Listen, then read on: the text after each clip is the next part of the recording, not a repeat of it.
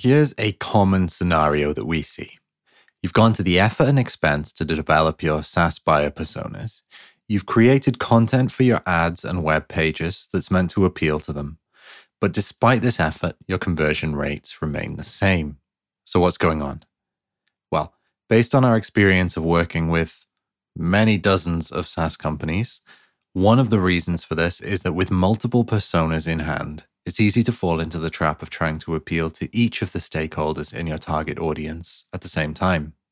When you do this, your messaging and content are diluted to such an extent that they are less compelling for all of the individual personas.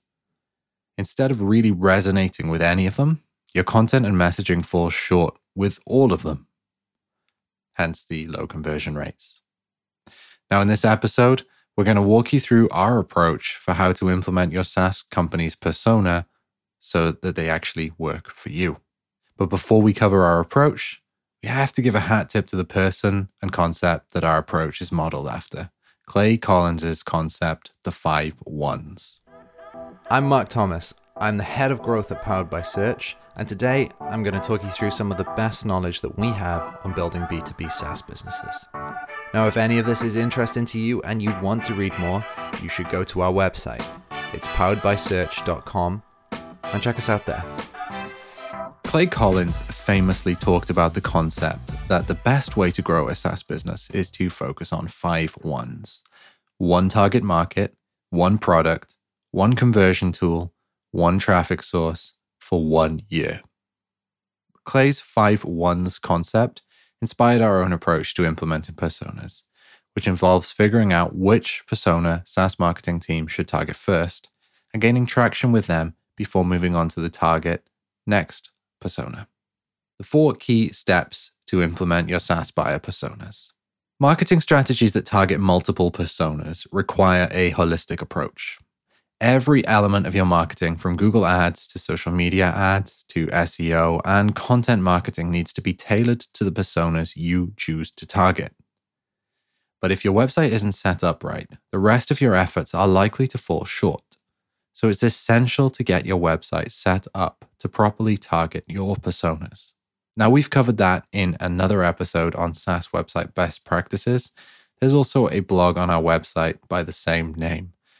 But we like to think about buyer personas as follows: the check signer, the daily user, and the manager. Let's dig a little into that now.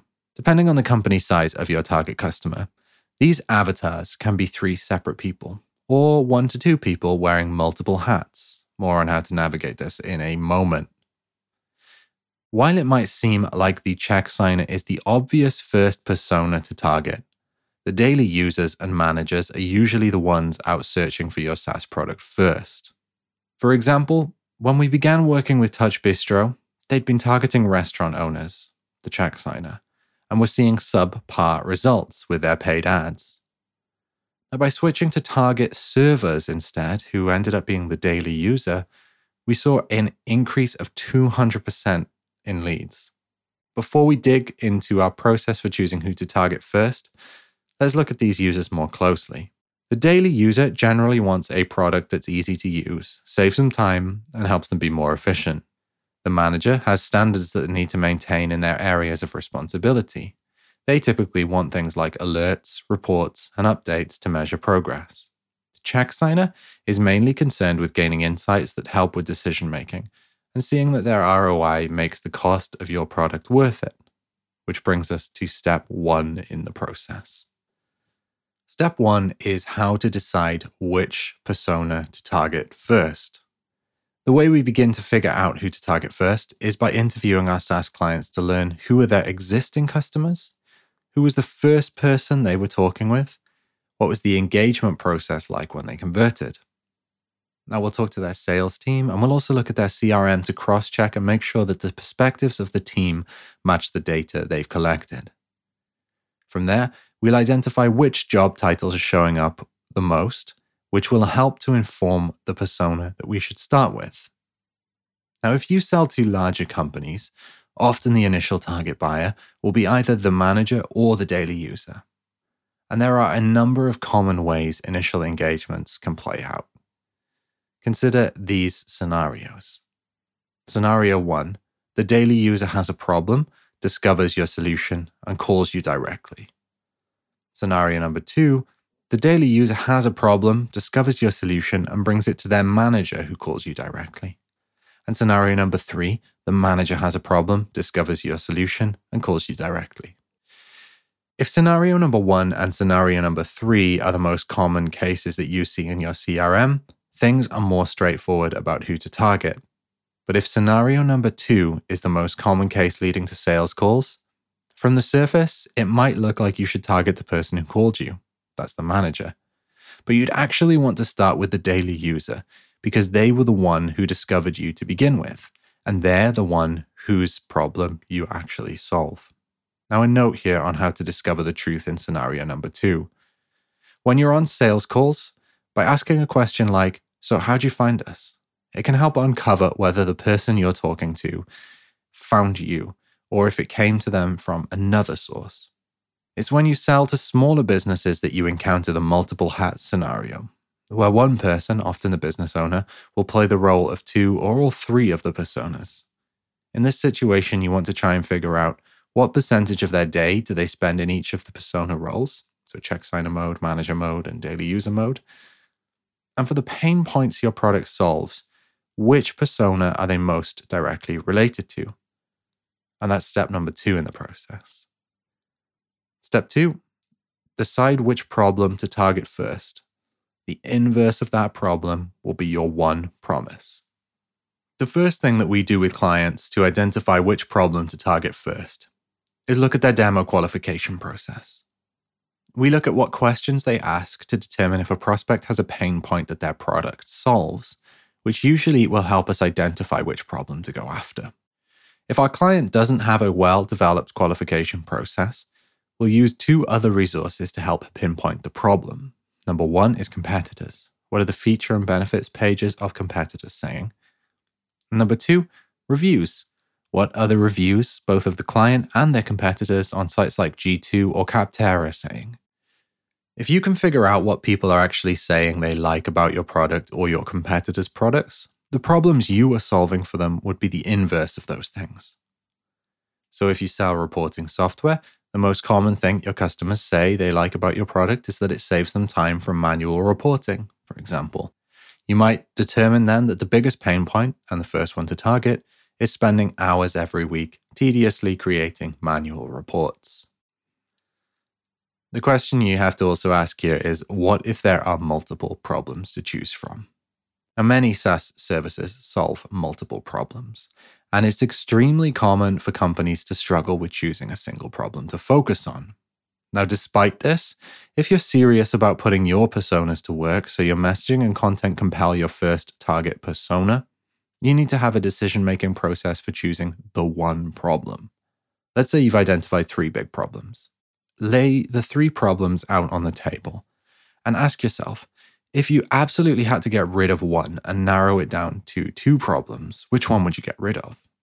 Then, with the remaining 2 problems, do this again. If you absolutely had to get rid of one of these problems, what would be left? Once you've narrowed your focus down to one problem, the inverse of the problem is the promise that you make. To continue with our reporting software example from earlier in the episode, if the problem is hours spent manually compiling client reports each week, your promise might be save 3+ hours each week with our automated reporting software. That's pretty compelling because with your one persona, one problem, and one promise in hand, your next step is to set up and launch campaigns to target that first person. Step 3, set up and launch your campaign to target your first persona. All of the work has been done so far to inform what you'll say in your ads, in your copy, in your content, what lead magnets you'll develop for prospects who are early in the buyer's journey, and what your lead magnet and demo landing pages might say. Now, the advantage of creating these assets with one person, problem, and promise in mind is that you can create focused, compelling messaging around a value proposition that will resonate with your first target buyer. There is a lot that goes into setting up and launching your campaigns successfully once you reach this point. And we've already explained our process for testing paid media channels in detail in a previous episode, so you can get that step right easily. Only when we've gained traction with this first persona will we launch campaigns targeted at the second persona. Let's talk about that now, because that's step 4. The key metric we use to decide when it's time to add in campaigns that target the second most important persona is lead velocity. And once we see that our client's pipeline filling up with qualified prospects and we see trial downloads or demos have increased too, it's usually a good indicator that targeting a second persona can now add value to our marketing efforts. Another indicator that it's time to add in a second persona is if multiple personas are beginning to show up more in sales conversations. For example, if you start with targeting the manager and you find the check signers are consistently coming along too, it's probably time to begin creating ads and content that help them understand what you offer. This way, when they're involved in sales conversations, they're more likely to be familiar with your service, and you can avoid the problem that comes up when managers are the ones telling the story of your product instead of you, often not describing it how you'd want them to either. Quick note here.